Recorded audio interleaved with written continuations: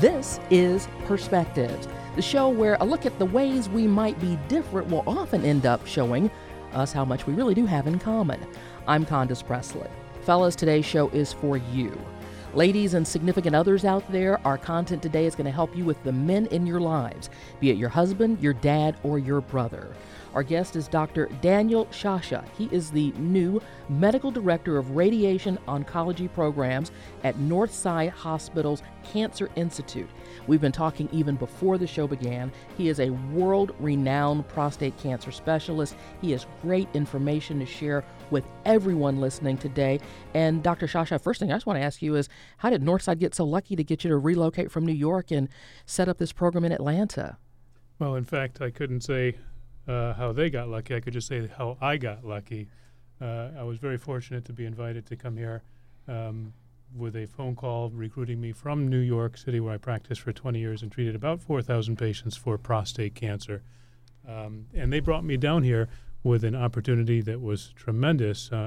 Atlanta is a city that is growing by leaps and bounds. Culturally, it has so much to offer, and I'm so pleased to be here. But one of the things that brought me down with a background in prostate cancer is the fact that half of the population, more than half of the population, this is a city that is minority majority, meaning that I think the number is 55% Yes. of Atlanteans are African American. And that does not leave the other 45% being Caucasians. There is great cultural and racial diversity in this great city. But the fact that there are so many African Americans, as a prostate cancer expert, drew me here because there would be a clear need for treatment, diagnosis, and advisement within that community specifically. So honestly speaking, it was the draw of the African American community that brought me into the Atlanta area. We know, going back to the Vietnam era, our proud veterans that came home, unfortunately not alive, a lot of those men had autopsies. What we learned in the 70s was that 15% of men under the age of 25 have prostate cancer. Needless to say, we very rarely see men under the age of 40 or 45 or even under 50 with prostate cancer because we usually don't look for it. The more you look, the more you find.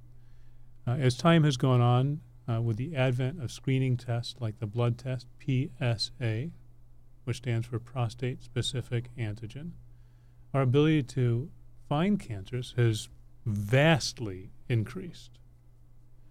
PSA was introduced back in 1985 to 1990, and at that time we were diagnosing about 120,000 men with prostate cancer per year. And about 40 to 50% of those men were being diagnosed at that time prior to PSA screening with cancers that had already spread and could not be cured. Since the time of PSA screening, we basically have started shifting the pattern of stage at diagnosis from many men with very advanced cancers or incurable cancers to many more men with very early cancers. So the answer to your question is what happens over age and what is this business about active surveillance? The more we looked, the more we found, and we looked a lot.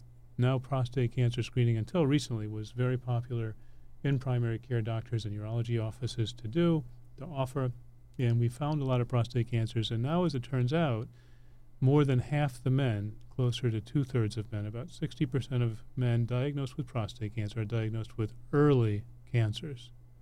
And the average age of diagnosis now is about 65 years old.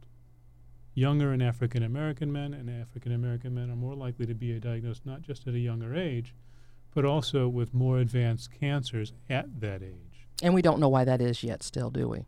Not a clue.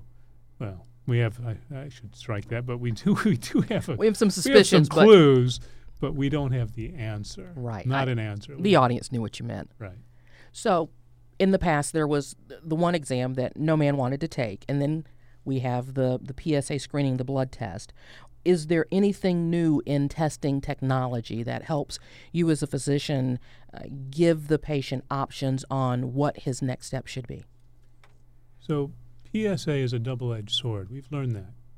Since it came out in 1985, literally millions of blood tests, probably, I couldn't even begin to estimate, but millions of blood tests have been ordered. PSA is prostate specific. It is not prostate cancer specific. So when a man is found to have an elevation of PSA, anything that irritates the prostate can cause the PSA to go up. Could be an infection, could be a kidney stone or a bladder stone. It could be simple trauma to the prostate, like riding a bicycle, or excitement of the prostate with intercourse. Any of these can cause a PSA to go up to various degrees.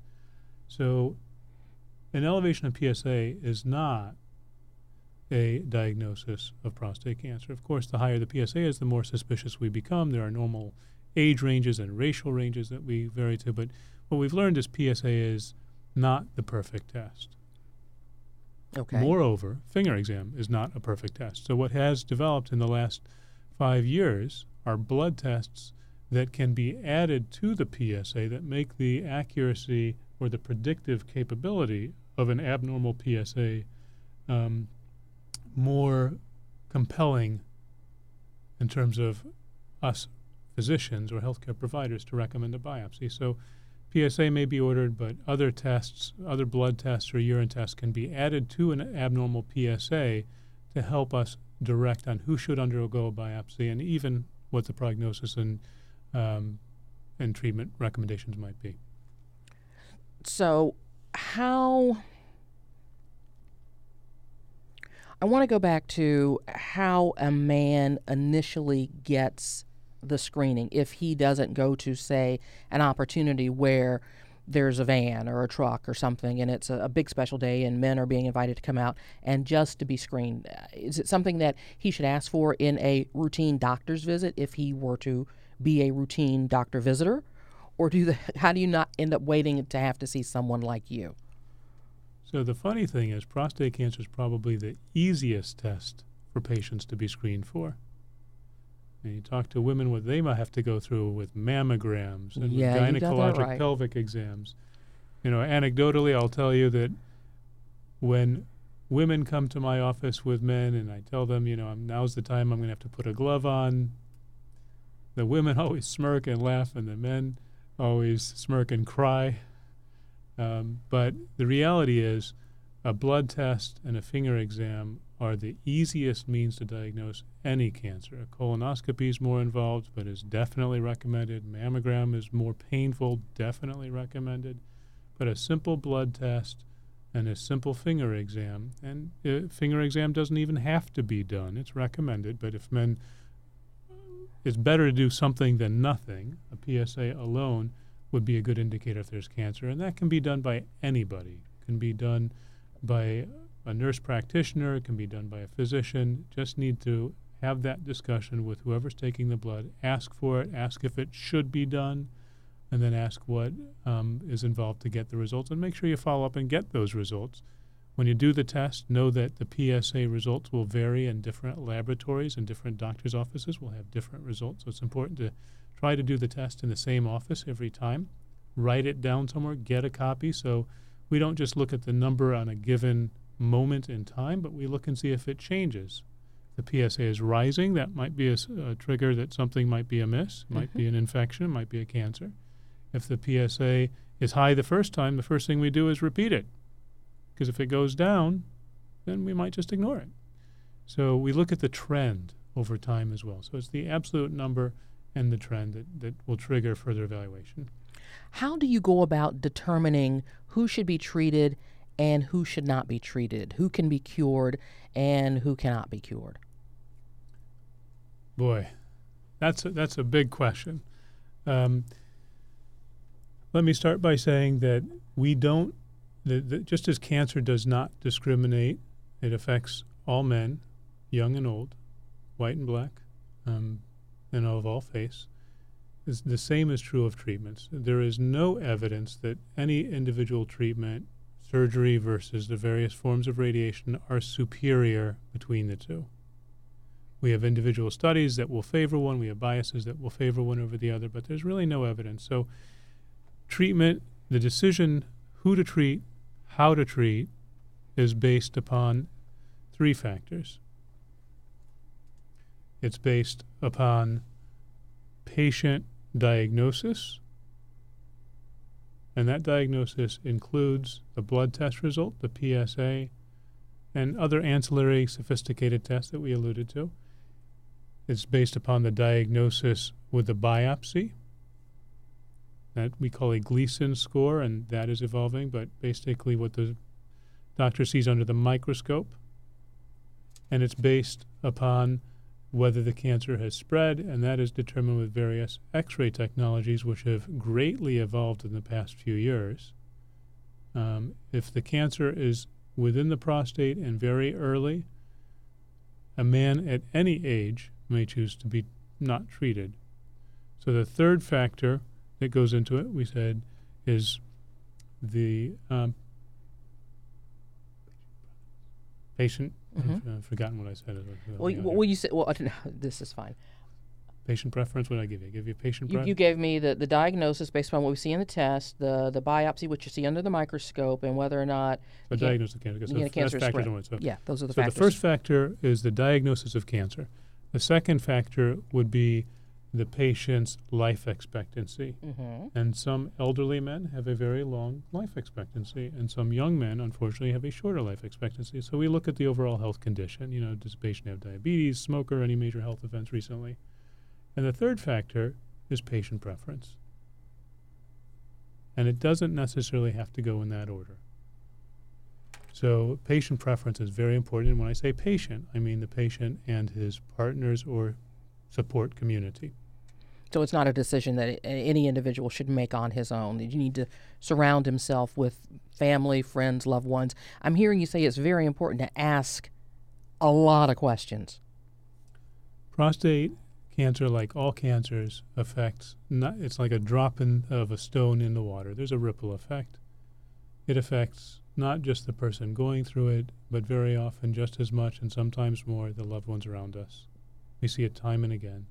The spouses, the partners, the children, the parents, the students, the work colleagues, the preachers, the parishioners, everybody's affected, and it just goes downstream. So, you know, we all draw our support from different areas, and people know where their best support is best coming from.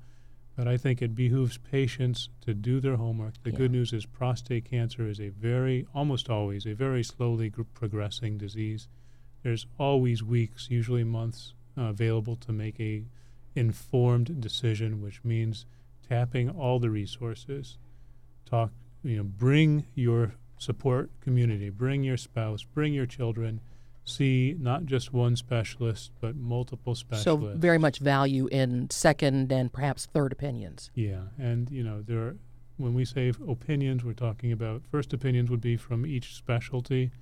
We can treat prostate cancer with radiation. We can treat prostate cancer with surgery. We can heat it. We can freeze it. We can do all kinds of things to kill it. And different doctors offer different treatments. So patients should speak to the individual doctors that offer individual therapies, and they can hear the same information from different doctors and get 2 radiation opinions or 2 surgery opinions because different people have different biases. But that's always very important. For the spouse or partner to come is very important because 4 ears is better than 2. Yeah. There's a lot of information, a lot of details, emotions are high, and it helps people to hear things twice objectively and come back and ask questions. Don't be afraid to ask questions. Because whether you're talking about surgery or talking about radiation, each of those treatment options has dedicated consequences. Is that correct? Absolutely. Like my father used to say, you don't get something for nothing. Everything comes at a price. And the options for prostate cancer, as we started by saying, the good news is many patients with prostate cancer who have early disease or who have, unfortunately, relatively short life expectancies may not need to even be treated for prostate cancer. We have clear evidence that those early cancers have very low potential to spread or cause harm even within 10 years after no treatment. There are other kinds of cancers based on the PSA and the Gleason score and other tests that we do now that can spread. So we have to look at the diagnosis and the life expectancy. But treatments can affect 3 main areas. And I think it's 3 areas that patients generally focus on when they come to our offices and should always ask about. They should always ask about the experience of the people in that office, how many cases of those individual doctors and nurses treated. It's really important. The more people do, the better they get. They should ask about the side effects and the success rates. And what's really important, success is measured by cure. Cure is determined by PSA, non-rising PSA. And in that setting, there's no evidence that surgery is better than radiation or radiation is better than surgery for most patients. So patients should pick a good doctor or a team of doctors and choose their therapy based, therefore, not necessarily on the one that has the highest cure, because they all have pretty much the same cure rate, which generally is pretty high, but based on the side effects. So what are the side effects? The side effects include 3 domains. One is urination. Second one is sexual potency. Then the third one is overall quality of life or sense of well-being. So in terms of urination, patients would talk about rates of incontinence, inability to control urination, or calling it leakage. We also call it incontinence. May require something as small as a paper towel, or as big as a diaper. May need that once a day or several times a day. So patients should establish what are the rates of partial incontinence or total incontinence and no incontinence. Fortunately, most treatments have low rates of incontinence. Unfortunately, all treatments come with at least a very tiny risk of incontinence some of the time. The second thing to consider is effect on sexual ability. All treatments, because the prostate is the center of a lot of activity for men, it serves to help us control our urination. When we damage it, we can lose control or we can block up. So 2 things can happen. We can pee too much or we can not pee at all. Those can be consequences of therapies. But it also has a very active sexual function. There are sexual nerves that run around the prostate. There are blood vessels that supply that area of the body, and both can be damaged by any of the treatments. And when that happens, a man can lose his ability to perform. The good news is with many of the drugs on the market. You expected my question, because I was going to ask you, and I said, this may sound like a dumb question, but if that is a side effect that a patient experiences, can that side effect be countered by some of the ads that we see everywhere, the medications that are out there for erectile dysfunction? Well, yes, it always can be fixed. I'm reminded of the 1970s show Steve Austin, The Bionic Man. So there are extremes where we can rebuild. Fortunately, those are usually not necessary. Most men after radiation, if they are capable before the radiation treatment, will retain their potency with or without these medications. Okay. Most men after surgery, depending upon the surgery performed, may or may not keep their erections, and they should speak to their individual surgeon about the results. But if the nerves are removed, then the potency is lost and the pills don't work. If the nerves are partially removed, then a minority of men will keep their potency.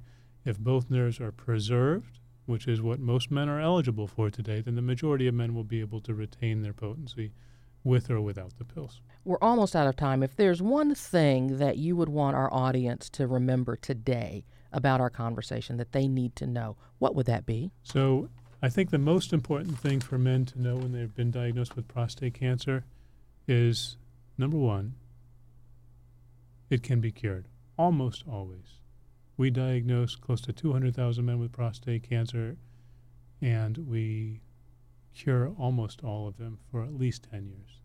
There are many new treatments coming out. Treatments are rapidly advancing. Technologies have greatly improved. Side effects have gone down. So the diagnosis of prostate cancer, fortunately, is rarely life-threatening these days. Secondly, pick your therapy and your doctor carefully. Do your homework.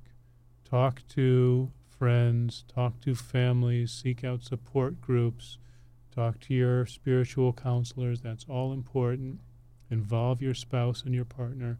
But at the end of the day, I think it's very important to not just use the web, because the web has biases, but hear the opinions from the thought leaders, the people who do a lot of this see a urologist who's treated a lot of prostate cancer, see a radiation oncologist who's treated a lot of prostate cancer, and be aware that they probably are going to recommend the therapy that they do for a living. But be aware also that either of those choices will offer a very comparable chance of curing you. The difference is in the chance of side effects. And to discern the rates of side effects, you should go back and forth, create a list. You can find books on this. You can find websites on this. The American Cancer Society has very informative websites. The National Comprehensive Cancer Network, nccn.org,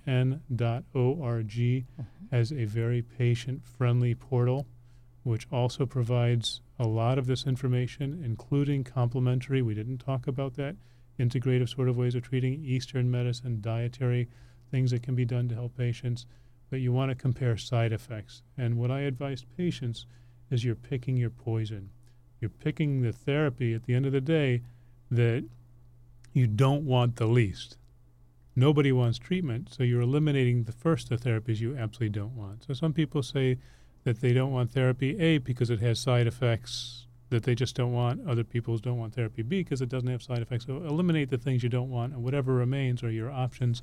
But make sure you talk about active surveillance. Are you a good candidate for active surveillance? Seek out an opinion from a primary care doctor, your family doctor, your internist, a medical oncologist, none of whom are invested in prostate cancer treatment, all of whom come with their own perspectives on prostate cancer treatment.